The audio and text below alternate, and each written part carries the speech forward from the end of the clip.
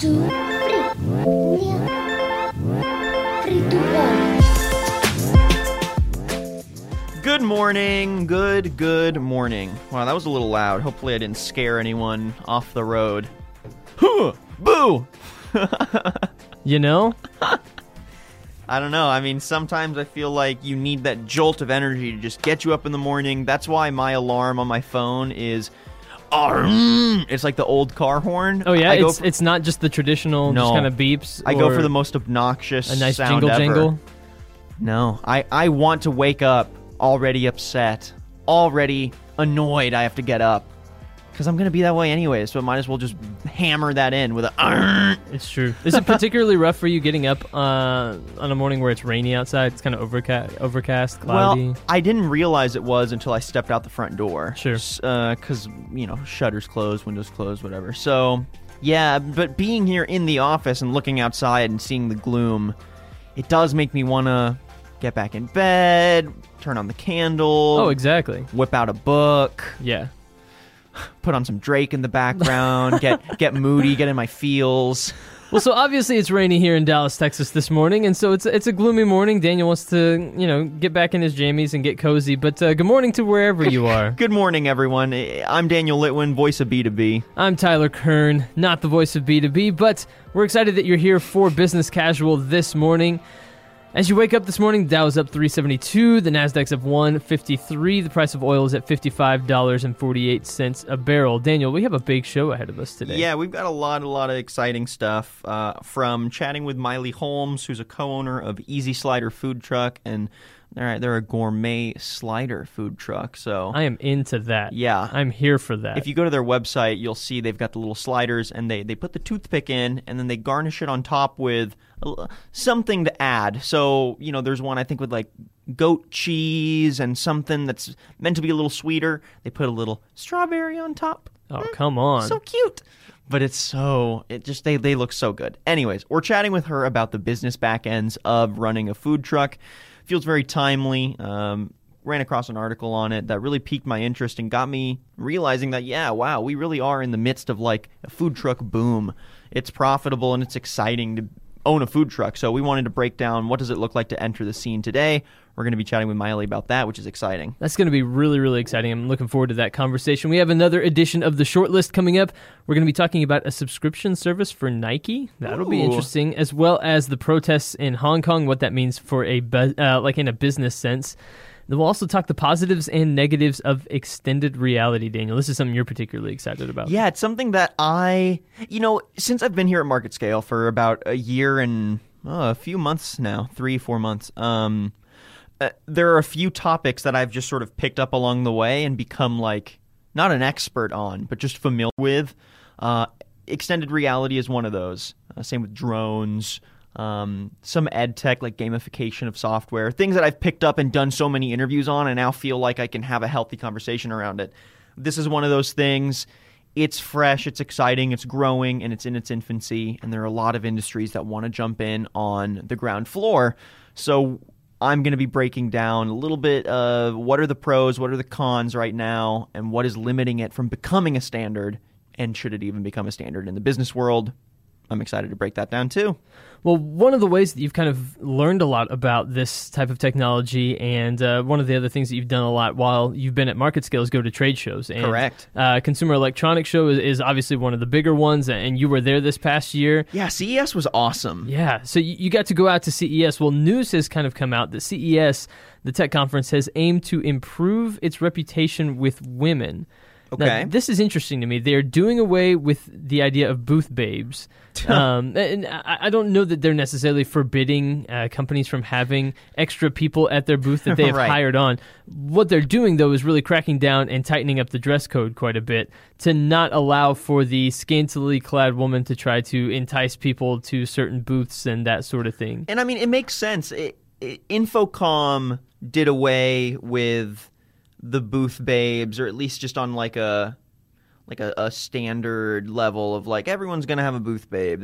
That has kind of phased out. They've also gotten rid of, they had some like awards that they would give out. It was like best booth babes or something like that. Goodness gracious.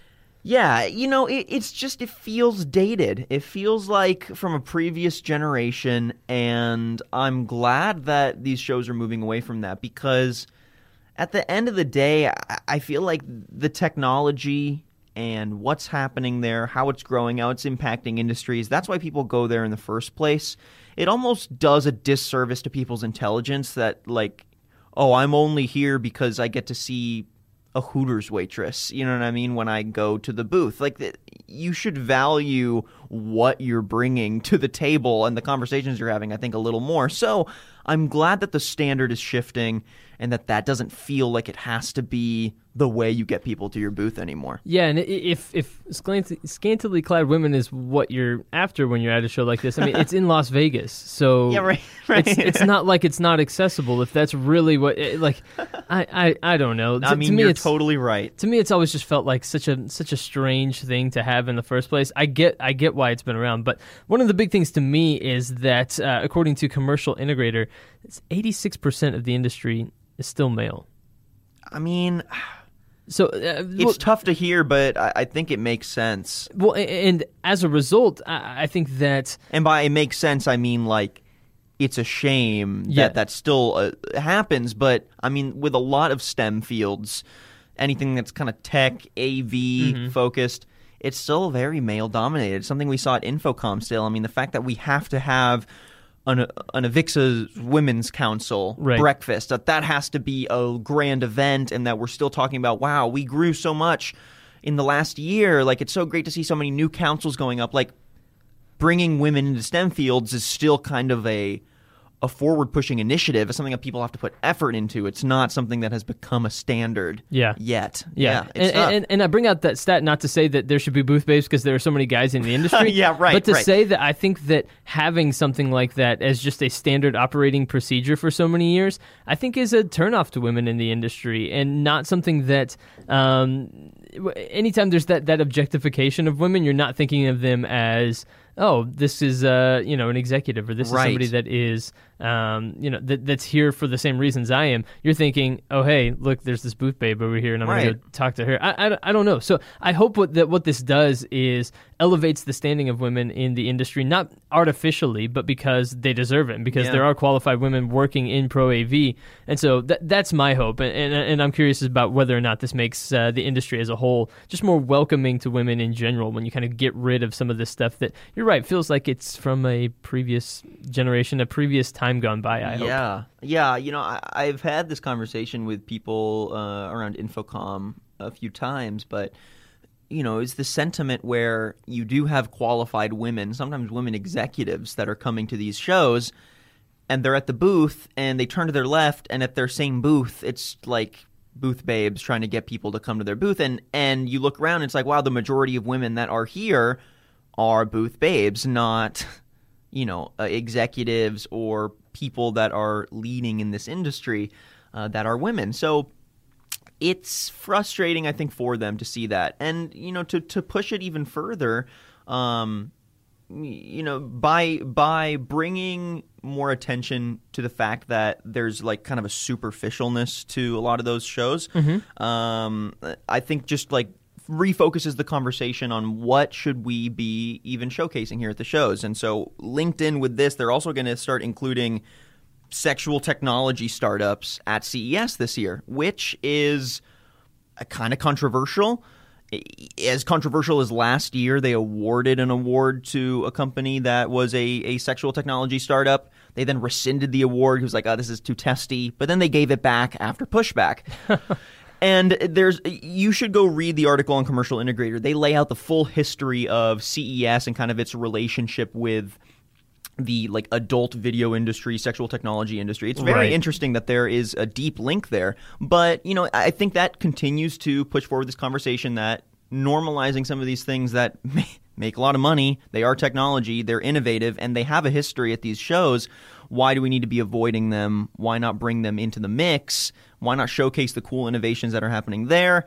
And I think that goes hand in hand with making women feel like they're more valued there at the show. Right. And not feeling like everything has to be superficial, everything has to be kind of, it's like on one hand, well, we want booth babes, and on the other hand, we don't want to bring this technology into the show floor. So it's like, let's move on. Absolutely. Let's take that next step. So it's exciting. I'm glad to see CES doing what some of its other contemporary shows are doing. We'll have to see how that changes things at CES this coming year. But staying in kind of that world of software and technology, Google Maps has made a little bit of an update, Daniel, and I'm really curious to see what this is going to be like. As somebody that likes to travel, Google Maps has kind of brought in a solution and incorporated it into Maps that kind of makes traveling a lot easier. It kind of makes Google Maps your one stop for everything that you need. Break it down. You're going to have a reservations tab under My Places now in Google Maps. Now, what that's going to do is it's going to show you all of your hotel and flight information for any upcoming trips.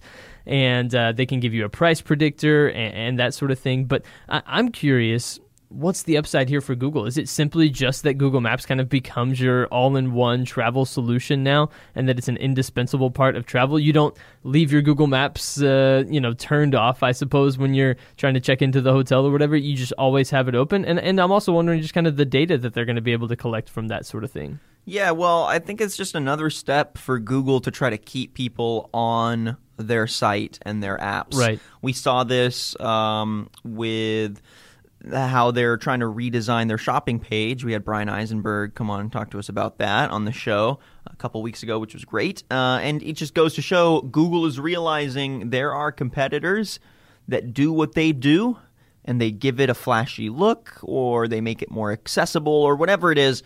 And the standard of Google, I don't think, is as powerful as they hoped, or like the ubiquity of Google is not quite as solid as they might have expected. People are willing to step away from the convenience of Google to go to something they like better, whether we're talking Waze as like a travel app, or whether we're talking Amazon to do all their shopping. They're not going to the Google Shopping tab. So again, this is just another way, in my opinion, for them to keep people on Google, keep them using Google, and to continue to integrate Google into literally every single part of their life.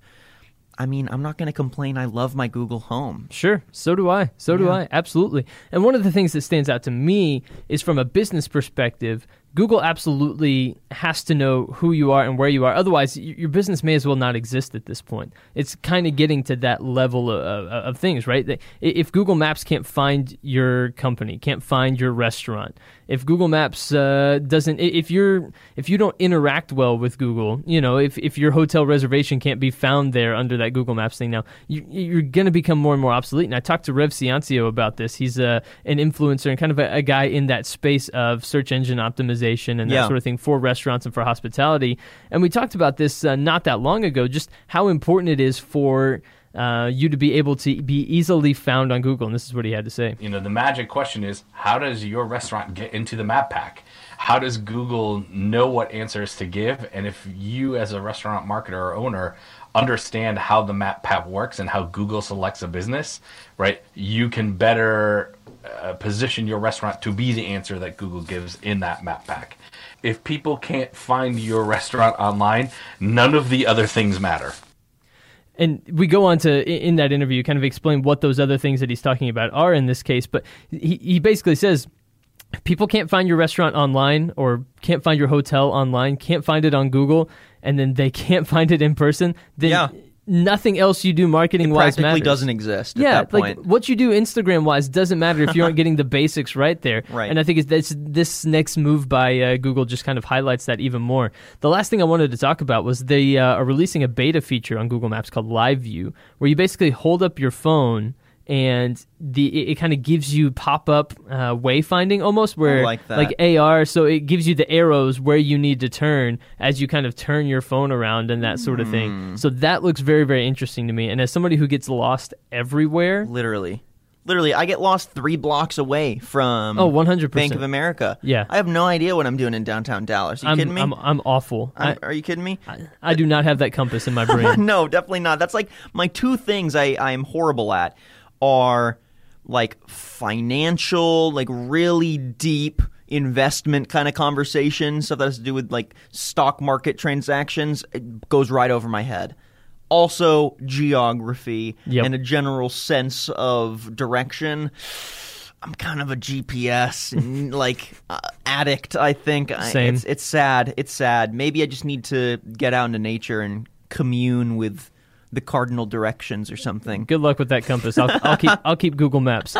All right, coming up next is going to be our conversation with Miley Holmes, the co-owner of Easy Slider, right after this 30-second break, so don't go anywhere. Are you tired of all job postings looking the same and want to find a way to help yours stand out? Get yourself a MarketScale Jobcast. Jobcasts are a compelling piece of recruitment content that differentiate your job post above all the others. What is a Jobcast, you might ask? They're a short podcast that gets to the heart of what makes your company unique and stand out in a world full of copycats and cheap knockoffs. Once produced, the Jobcast can be added to your job posting and put on your website.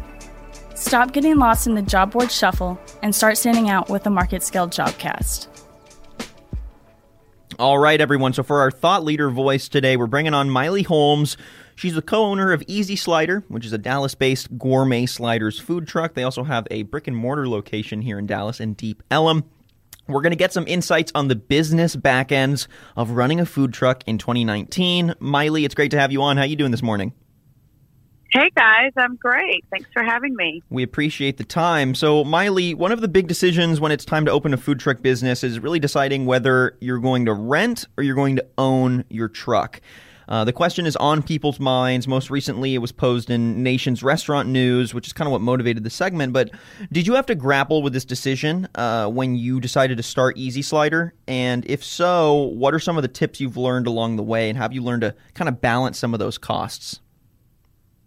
Right. When we started, we were sort of all in, so we didn't even consider renting. We probably had a lot more nerves than we should have.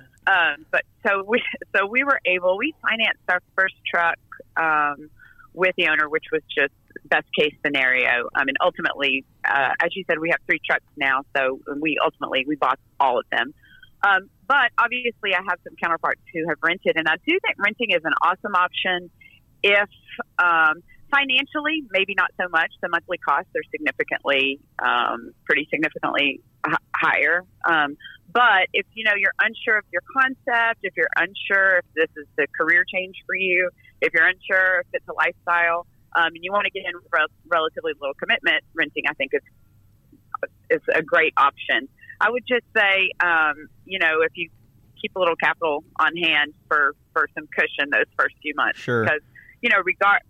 Because regardless of how great the concept is, regardless of how viable it is, a few $100s can make a difference those first few months of business. And those higher costs of renting could sort of make or break. So that's something to consider. Yeah, and I mean, go ahead. You mentioned that, if you're kind of unsure about entering the industry, it might be better to rent it first. Is this an industry that you should even kind of make those gambles on? Because I feel like when you enter the service, the restaurant industry in any capacity, it's tough. It's a tough industry, and it's not like it's immediately lucrative. So is this really the industry you recommend people to take that gamble on? Right. I sort of do. It's a grueling business with so many moving parts and so many variables and so much, just so many variables. But I sort of admire those people that are committed and have some skin in the game from day one. It kind of shows. I don't know. I'm trying to think of the best way to say this. I appreciate those that have some skin in the game and have some commitment, because I think it's become sort of unrealistically, it's been portrayed like an easy entry. It's easy to get into the food truck business, and so that kind of weeds those who are not serious and out, I guess. Yeah. Well, and y'all have been very successful. You've grown your food truck from just a food truck to now you said 3, and you also have a brick and mortar location. But obviously not every food truck has that same path to success. Like you were saying, you got to have some skin in the game, but you've also got to have a unique product, and you've got to approach it from an interesting perspective. So what really worked for y'all to differentiate yourselves, and how did you approach the marketing rollout for your food truck? Right. Well, when we first opened, I would say what set us apart, I mean, we would do anything. Our marketing was meeting as many people, serving as many people. You called us to come out, we would be there for 20 people. Great. So obviously social media was a huge piece of the puzzle, and still is. But sort of our path to success was, we were committed. We were all in. And we knew we were prepared for those first few months or even year to be particularly difficult. So we worked around the clock, 24/7. Just as I said, meeting as many people as we could, serving as many people as we could, and getting our name out there. And word of mouth has really, really, been huge for us. We're serving. We have clients here in 2019 that we were serving in 2012. So just trying to get some loyalty from folks and meet as many people as possible. The business was there. So that's why we expanded. We began to track our lost business after about a year or two and realized we needed another truck. So we invested right away, and then third truck right away. That's it. Just being aggressive, I guess. Yeah, that's really cool. Now we're talking to Miley Holmes, co-owner of Easy Slider. Miley, have you seen the way that cities, you're located in Dallas in particular, but have you seen the way that cities interact and kind of accept food trucks change over the last several years as they've become kind of a bigger and bigger part of the industry? Have you seen any of those laws relaxed or anything like that? I wouldn't say laws relaxed. What I have witnessed is some newer developments, outside of Dallas, sort of in the suburbs. Initially, they didn't know what to do with food trucks. We couldn't really visit those places, not because they didn't want us there. They just had nothing on the books in terms of regulations. They were, a little skittish to let food trucks come in. But pretty quickly, most everyone has gotten some kind of regulations on the books. And so we are allowed to go pretty much everywhere in the Metroplex. So that's been very cool to see. I would say overall places are very accepting. People are excited about food trucks. I mean, it's fun. It's cool. It adds something to the community. I wouldn't say, as I said, I hadn't seen regulations relaxed at all, but more people are allowing for regulations, creating regulations for food trucks, which is fine. We want to travel as far as we can. Right. See as many people as we can. So, yeah. Well, Miley Holmes, co-owner of Easy Slider, thank you so much for joining us on Business Casual this morning. It was a pleasure getting to chat. Sure. Thanks for having me. Have a good one. You too. Yeah, it's a really interesting concept, and being profitable as a food truck, I think, has become more accessible. I just want to throw out this last stat for everyone before we transition over, but according to a recent survey with Food Truck Empire, a solid 85% of food truck owners make over $100K. Wow. More than 50% make more than $150K. So, it's not crazy. It's not like you're a millionaire with your business, but at the same time, it's not chump change. It's definitely something that if you approach it correctly and you approach it with a unique product, look, brand, voice, I think you can make a solid stake in it because, like she was saying, Dallas, Austin, these are just here, but you look out at cities in California, cities in Florida, cities all over the place that are putting an emphasis on, we want more food trucks, we want food truck events. Sure. St. Louis has a whole food truck event that they have, I think it's at least once a month every Friday. I don't know. I went to it a couple months ago. But anyways, yeah, food trucks are great. Food trucks are exploding. I want more. All right. Well, coming up next, we're going to get to the short list. We're going to talk about a Nike subscription model and some protests in Hong Kong. So that's going to be on this week's... You just made the list! The short list. Today is Wednesday, August 12th, and this is the short list. 67% of retailers report higher revenue after launching subscription-based services, and the retail giant Nike looks to follow that trend. Nike announced its first jump into the shoe subscription service with a program called the Nike Adventure Club. The program is geared specifically for parents with kids ages 2 to 10 to accommodate the constant need for purchasing new shoes in different sizes.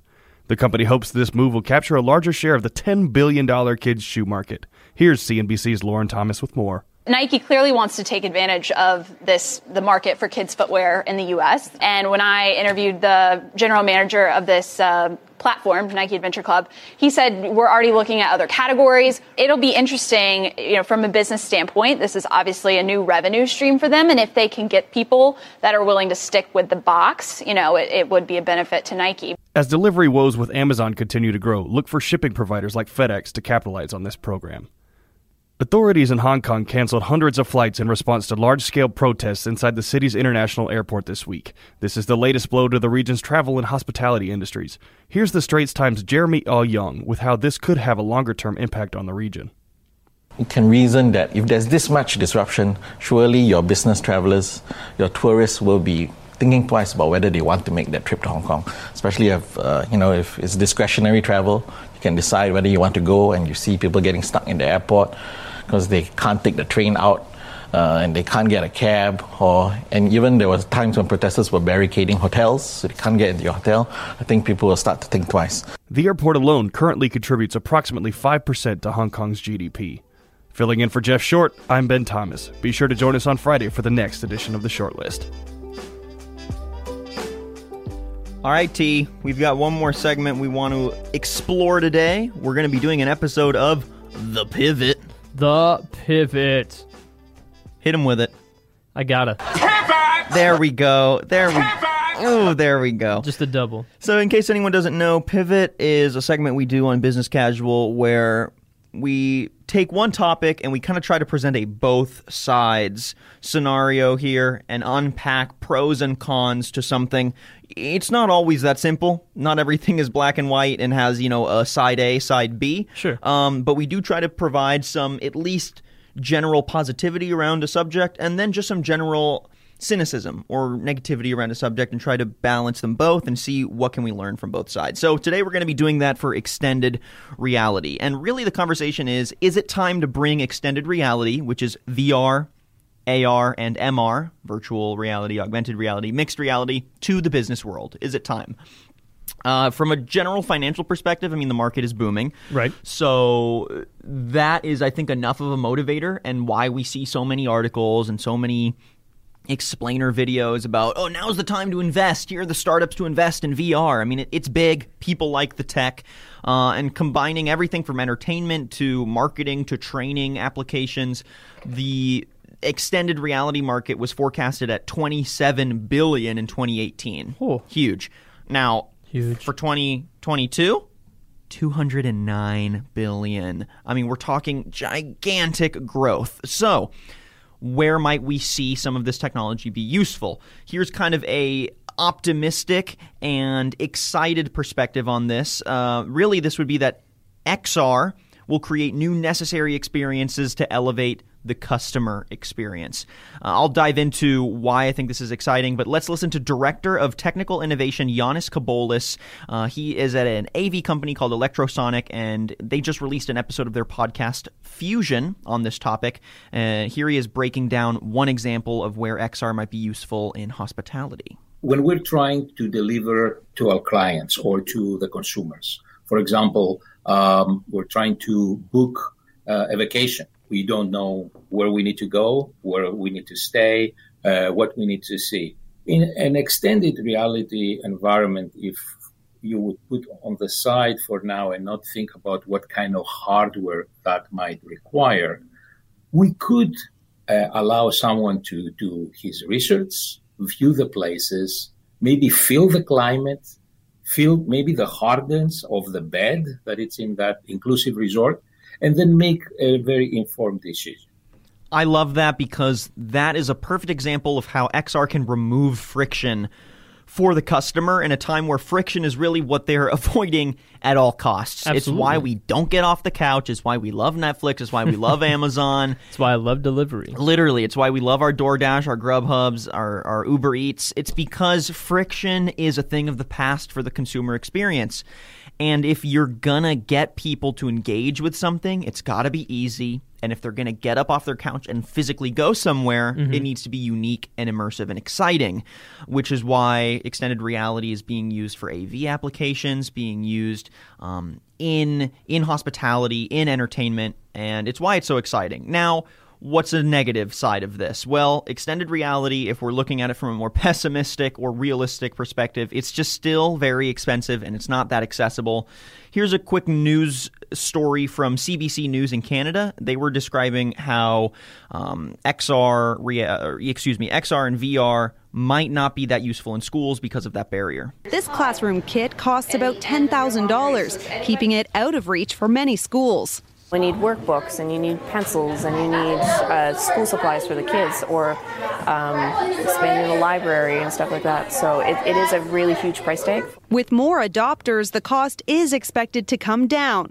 But even if the equipment gets cheaper, educational content is still expensive to create. I think that's the balance we need to look at moving forward, Tyler, is that this technology, though exciting, takes a lot of hardware implementation to really get in there on any sort of tangible and useful scale. Mm-hmm. And even once you get that hardware, like they said, the content that then populates all of that AR and VR, whether you're talking it's in school, whether you're at a theme park, or whether you're at a hotel, or whether you're trying to access stuff on Google Maps even, right? And they implement AR or VR.